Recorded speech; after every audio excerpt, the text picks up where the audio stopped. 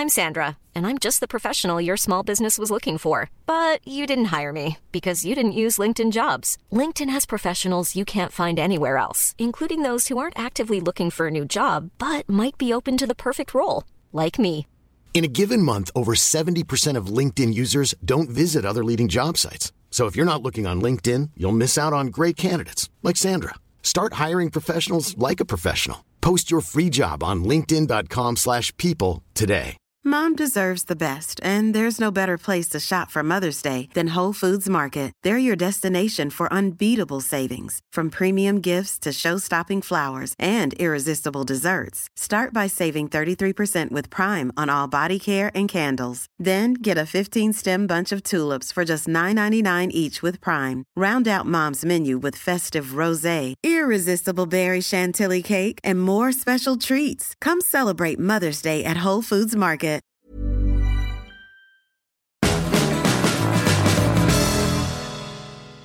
Hello there everybody and welcome to What Culture Football News. It's the new show about football presented to you by What Culture and specifically myself and the ever-radiant It's Adam Nicholas. Hello, welcome to Monday. It's not as bad as you think it's going to be. Coming up for you today, we have several Premier League based stories including, my God, is this going to be the most open top six ever? Not only that though, but Man City absolutely thrash Watford. Chelsea appear to have turned a corner as I correctly predicted. He did. And is there a crisis at Everton? But coming up for you first, this is the news, football news or whatever. Coming up for you first, football crazy, mad. We'll present the news. It'll be quite rad. Anyway, crisis at Manchester United. Wow. You may have seen this clip doing the rounds on social media over the weekend. There appeared to be a little exchange between Ed Woodward, who, if you take all the D's out of his name, is Iwa Wuwa, and Phil Jones, who, if you let him speak freely into a camera, just says Iwa Wuwa.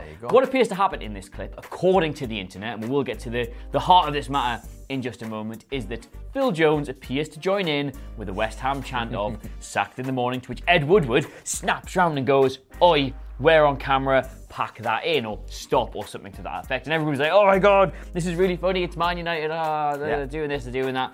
And everybody has, I think, effectively willed this into being true. Yes. However, no, it might not be true. As funny as it is, and as high banter as it is, and how much we do wish stuff like this was right.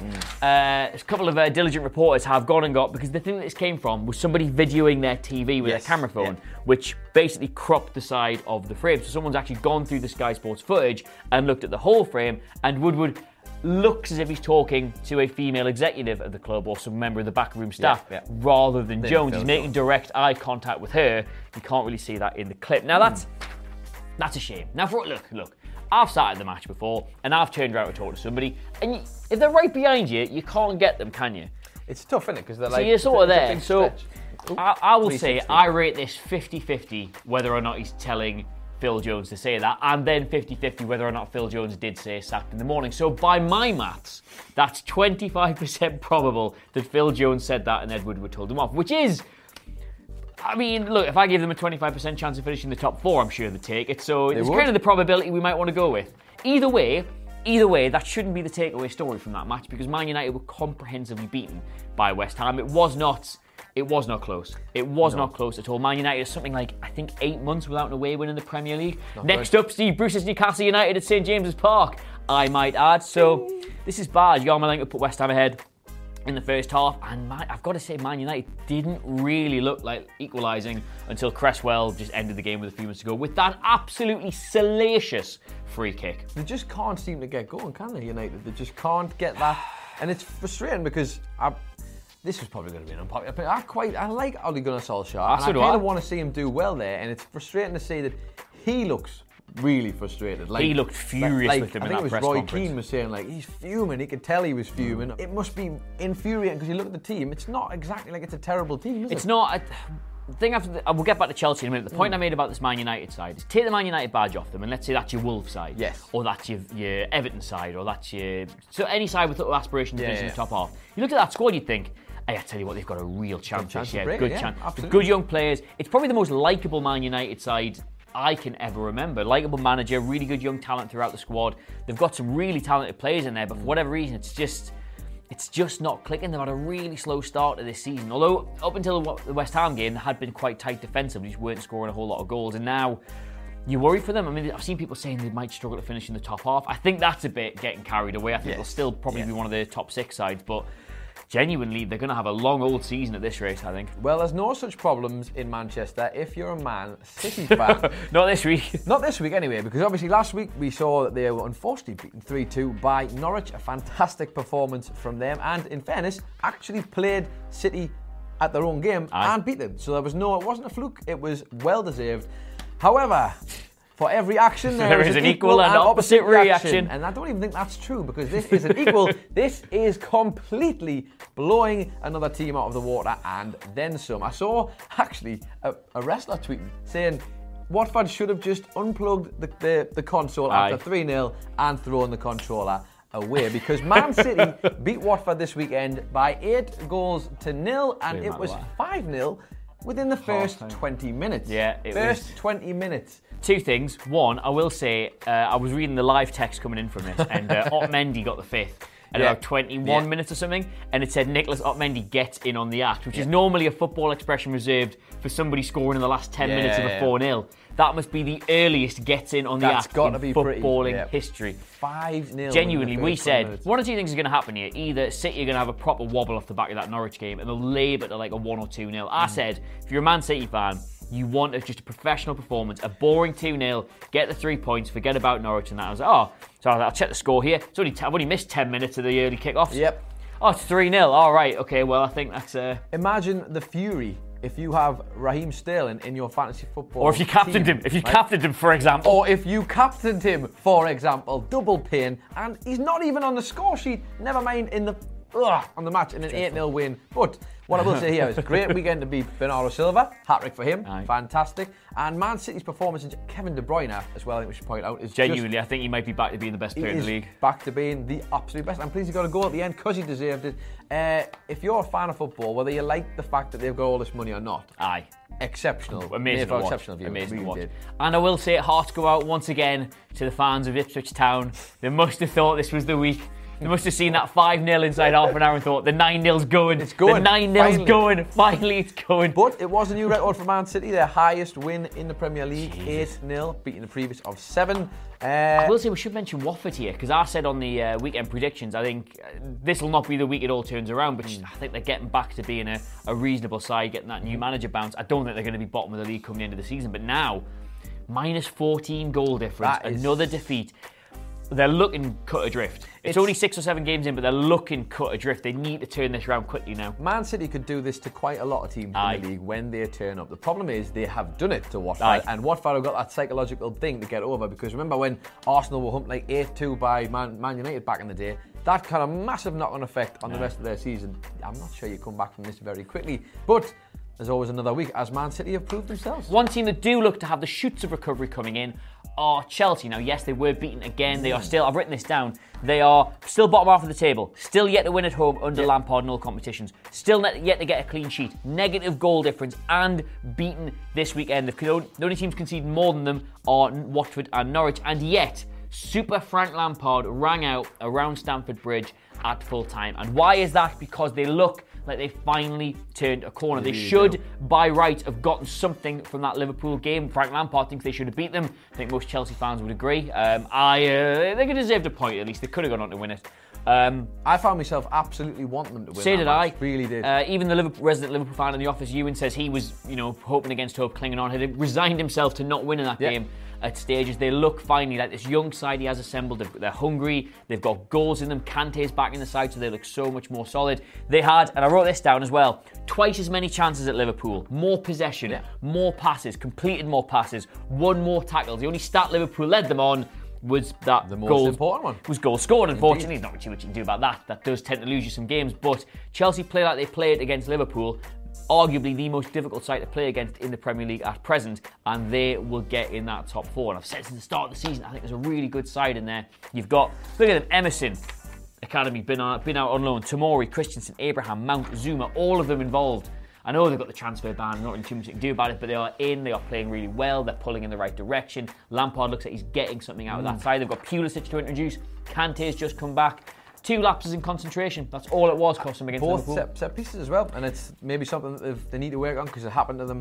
I think it was early in the week. There's nothing you can do about that. Trent Alexander-Arnold goal. There's nothing you can do about that. Look, they're one of the best teams in the world. Sometimes this is going to happen. Best team in Europe, reigning champions. Absolutely fantastic. But Chelsea, the good thing about Chelsea for me is that the amount of emphasis on the youth this year, I think this transfer ban might actually be a blessing in disguise. The best thing that ever happens to them because they've needed this, where a manager's just given a chance and there's not going to be so much pressure on them because they haven't spent tons of money. Yes, Abramovich might still get bored and he might still end up sacking them. Who knows? But I think Frank Lampard has got the fans on his side. He should hopefully have the chairman on his side, and the fact that he's bringing all these players through, especially the English ones, can only be good for the nation too. When you compare what's going on at Man United, similar situations, although Manchester United is sort of more sort of a financial restriction they've kind of brought on themselves and by the way they've spent money. And Chelsea, the two sides both want to bring young players forward, both with a very popular manager at the helm.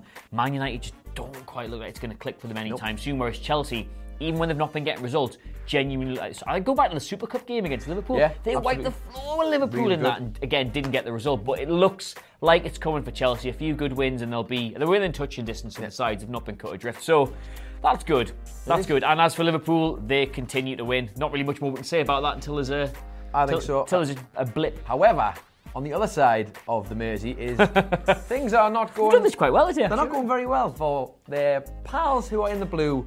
Everton, because the question we posed at the beginning of this video is there a crisis at Everton? Now, we've said that about quite a few teams over the country, because obviously get them clicks, but also because teams have not been quite performing as you would imagine. Everton, if you'd looked at Everton's first 6 fixtures on paper, you would have said this is as good of a chance as ever for them to get 6 positive results. Yes, sir. I based my entire fantasy league pick at the start of the season around Everton having a really good run. Thank you very much for 1 goal, Dominic Calvert-Lewin. Well, this is it. Much appreciated. This is it. I think we might have mentioned it on a podcast at the start. That was them, and I think it was Bournemouth, and maybe even Crystal Palace as well, who had decent enough runs, if I'm not mistaken. And you would think they could have strung maybe 6 results, a couple of draws, a couple of wins. Everton, it just hasn't quite happened for them. We've got, as in their last 6 games, they have 3 defeats, 2 wins, and 1 draw. Just running them down. But look at the team. They've got a draw with Crystal Palace. They've had a win over Watford, who admittedly haven't had a great start. Villa beat them 2-0. Not good. They won against Wolves. Again, good Wolves, result. Also a team who have been a bit struggling this year. Coming off the back of Europe. Bournemouth, they lost 3-1-2. And Sheffield United, just this weekend, at home, they lost 2-0. This is not good viewing if you're an Everton fan, especially when you're seeing what your neighbours are doing elsewhere. Obviously, they're not quite up to that level, but you would have looked at this Everton team at the start of the season, the people they've brought in, some of the signings they've made have been excellent, and you wonder, could they have possibly been back to the Everton we've known who are flirting around with the top 6 perhaps? There's your Morpeth showing through. Everton looked like all the pieces were clicking into place because obviously you come in, Yamana Silva come in at the start, midway through last season, looked like he was putting a really good side together. They were getting clean sheets after clean sheets. I think after they were the second best defence in the Premier League in 2019. Great structure. After Man City. They'd spent all the money, good attacking players in there, really good start of the season, so they get a lot of points on the board straight away. It looked like all the pieces were coming into place, and yet this just the start was good, but they've sputtered and they've stuttered, and that result of Sheffield United at home. You've got to be asking questions about that. Is there a symptomatic thing with Everton? Because I always feel like this is trademark, even during the Moyes days, where the first half of the season would be them trying to get into gear. They'd always try to find themselves that form that they should arguably have. Starters. And then the second half of the season, they end up playing really well and getting loads of results. And this year, you thought maybe with those 6 fixtures, they could possibly have gotten maybe 4 wins out of those matches, maybe at a push. The most worrying thing for Everton fans for me would be you don't even know, you've not been tested yet, really. No. You've not played a side around about your level to know exactly where you are. The Wolves game, yes, you looked at that as a battle of the top 6, but Wolves were playing in Europe this season, not spending a load of money in the summer. They've clearly accepted that they want to focus on having a nice big European season. They're probably going to slide down the league as a result. They're yet to get like a couple of big results. I don't think Wolves are going to trouble the top 6. Everton are yet to play like a side in and around them. You don't know where you are. Or any of the big sides, which you really, big sides. You know, you put that Everton performance against Sheffield up against Man City, you could be looking at an 8. I think they've got Man City coming up, which, to be fair, the side they've got and how good they are, it wouldn't surprise me if they go off the back of the Sheffield United defeat and then trouble a Man City. Well, they are a team who could turn up against the Liverpool, obviously because of the derby, or against the Man City, and probably give them a difficult time because they rise to the challenge, but then they play these lower league position teams, and doesn't really work for them. Either way, the top 6 is going to be interesting this year. And I've just realised I forgot to finish my notes for this. I've just got as far as Leicester beat there, so we'll just have to freewheel it. The top 6 look like being one of the most hotly predicted elements of the season this year. Of course, you've got the regulation top 4. You've got Liverpool, Man City. I think everybody wrote them off as the top 2. I'm interested. Who's your regulation top 4? Oh, I don't know. Them 2, Spurs and another side. I think everybody wrote them 2 off as the top 2. Then most people probably still had Spurs in second, but then you had Chelsea, you had Man United, you had Arsenal. All these sides want to be... You got 6 sides who want to be in the top 4, effectively, so it was never going to work. But then, on top of that, Leicester looked like they finally got their act together, spent really well. West Ham looked like it's all clicking into gear. They've spent really well. Everton looked like they're clicking into position. Then there's always going to be a wild card side, someone who comes up out of nowhere. So you've got, 9 sides, effectively, who are vying for that top 6. And so far this season, it has been so densely packed together. Pretty much every single side, with the exception of Everton, who I might add have had bad results, but were only 1 or 2 points away at the start of this game week. Everybody was packed in together, and Leicester have beaten Spurs to put themselves in third. Not many people would have... Everybody predicted Leicester would do quite well this season. I don't know if anybody had them in third this early on, especially after beating Spurs. Now, VAR is VAR. I know people made a big song and dance about it, but it's gone now. The result is what it is. They beat Spurs, and you have to say... They probably deserved it on the balance of play. 2 late goals did it fall after Harry Kane scored my classic goal of 5-a-side, where you're already on your way down, you somehow managed to just get a toe on it. It's just anybody. I would challenge anybody to successfully predict the top 4 and the top 6 right now. It's not easy reading by any means. Maybe the top 2 you could probably argue. I think we're still settled on the top 2. I think we're fair with that. But honestly, it's exciting. It's the first time in about maybe 5 years that I've genuinely really been interested in what's going on in the Premier League. Yes, things aren't quite working out for Newcastle, but what's new there? At least this year it seems that there's a bit more interest. Obviously, will that be the case halfway through the season? We don't know. But as it stands, we all said at the start of the season we thought Leicester had bought really well, and it's nice to see that unit seems to be clicking together. And you could argue that some of their signings haven't even yet properly gotten to their stride. I'd agree with that. I want to ask you about VAR. Come on. Because although I feel like it is, Martin Taylor said it's taking more away at the moment than it is actually given. I'm not sure I completely agree with that, but what I would say is he's saying it's taking goals away, but actually I feel like it's wobbling the balance and we're getting these closer games, which I don't know. It's an interesting one because that millimetre offside, is ridiculous. That Chelsea one. The Chelsea one. Mason Mount's toe. Aye. But they're not incorrect decisions. No, they're not incorrect decisions. Now I know... The system, I don't think it's VAR. I think it's the offside system, yeah. VAR is fine. The actual rules. There was a handball one early in the season. People she said, well, it's not VAR. This is the rule. Yeah. I would say maybe the offside law needs to be relaxed slightly, because if he is a millimetre offside, then he's a millimetre offside. If VAR can pick that up, then VAR should pick that up. But what element you want to get the idea behind it was supposed to come in to overrule obvious refereeing errors. Yeah. And even though a millimetre offside is offside, if you watch that back on the replay, you wouldn't say it's an obvious error, because there's an element. They've got to work out what that margin is, because if you start saying, well, don't overrule that because that's an easy one to make, then where does it start? And that's it. And well, Martin Taylor, again, on commentary was like, well, if you go 51 miles an hour and a 50 mile an hour speed limit, then you should be punished technically by the law. But you don't, because there's a leeway, which I guess they've got to figure that out. And it's always something that was going to happen this season. We're going to be talking about VAR literally all season. It's going to cost some of us in more ways than one, I'm sure. One thing I want to do as an editorial at some point is the psychological impact of it, because you score a goal, right, and everyone's celebrating, that's you up, and you start, let's say you're 1-0 down, right, take the Chelsea result, for example, say you're 1-0 down, you get that equaliser, straight away you're like, right, we can go on and win this, everybody gets G'd up, right, you get the ball back to centre circle, the other team are like, oh God, we're going to have a bit of a wobble here. Everybody starts waiting, the mood drops, VAR overrules a goal. Psychologically, for the other side, that's like scoring. You know what I mean? Yeah. For opposition fans, you see the way teams celebrate getting a goal disallowed. Well, they go mad, don't they? It's a psychological benefit. That's effectively like they've just gone straight up the other end and scored a goal. So straight away, the psychological impact is now with the side who a minute ago had conceded a goal. On the way down. Which is something that never ever happened Literally, before. Liverpool went and scored about however many seconds it was after. I think genuinely there's a big, almost to the point where it's good for you to concede a goal and have it ruled out, because the lift it brings you from that, the emphasis, we've got away with this, we've got off the hook, come on, we can't. It's a big wake-up call. Interesting to see how much it changes over the years in terms of celebrations, in terms of people's reactions, because are we eventually going to get to the point where a goal goes in and everyone just goes... See, I'm boring, mate. Whenever Newcastle score a goal, my first thing to do is look at the linesman. I've got this little tick in my head because I've been burned so many times. My first thing is like, quickly look at the linesman, quickly look at the referee, see if anything's happening. If not, then I let myself go a bit. Now it's going to be like, oh, it's in. There's going to be the wait, isn't there? We shall see. We shall see. Get in!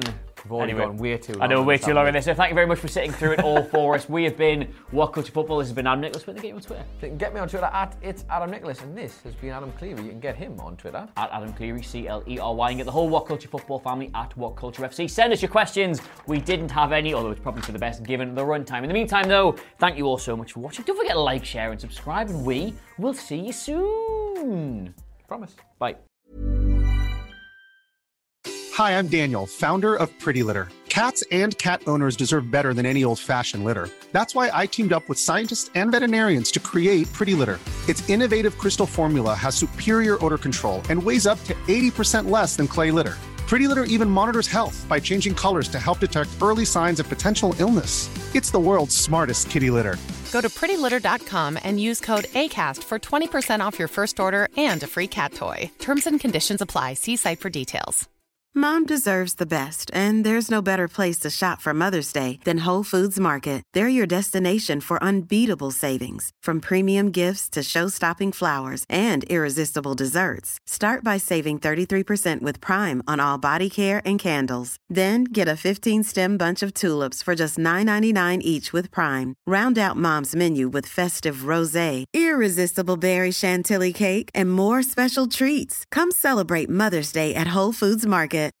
When you need mealtime inspiration, it's worth shopping Kroger, where you'll find over 30,000 mouth-watering choices that excite your inner foodie. And no matter what tasty choice you make, you'll enjoy our everyday low prices, plus extra ways to save, like digital coupons worth over $600 each week. You can also save up to $1 off per gallon at the pump with fuel points. More savings and more inspiring flavors make shopping Kroger worth it every time. Kroger, fresh for everyone. Fuel restrictions apply.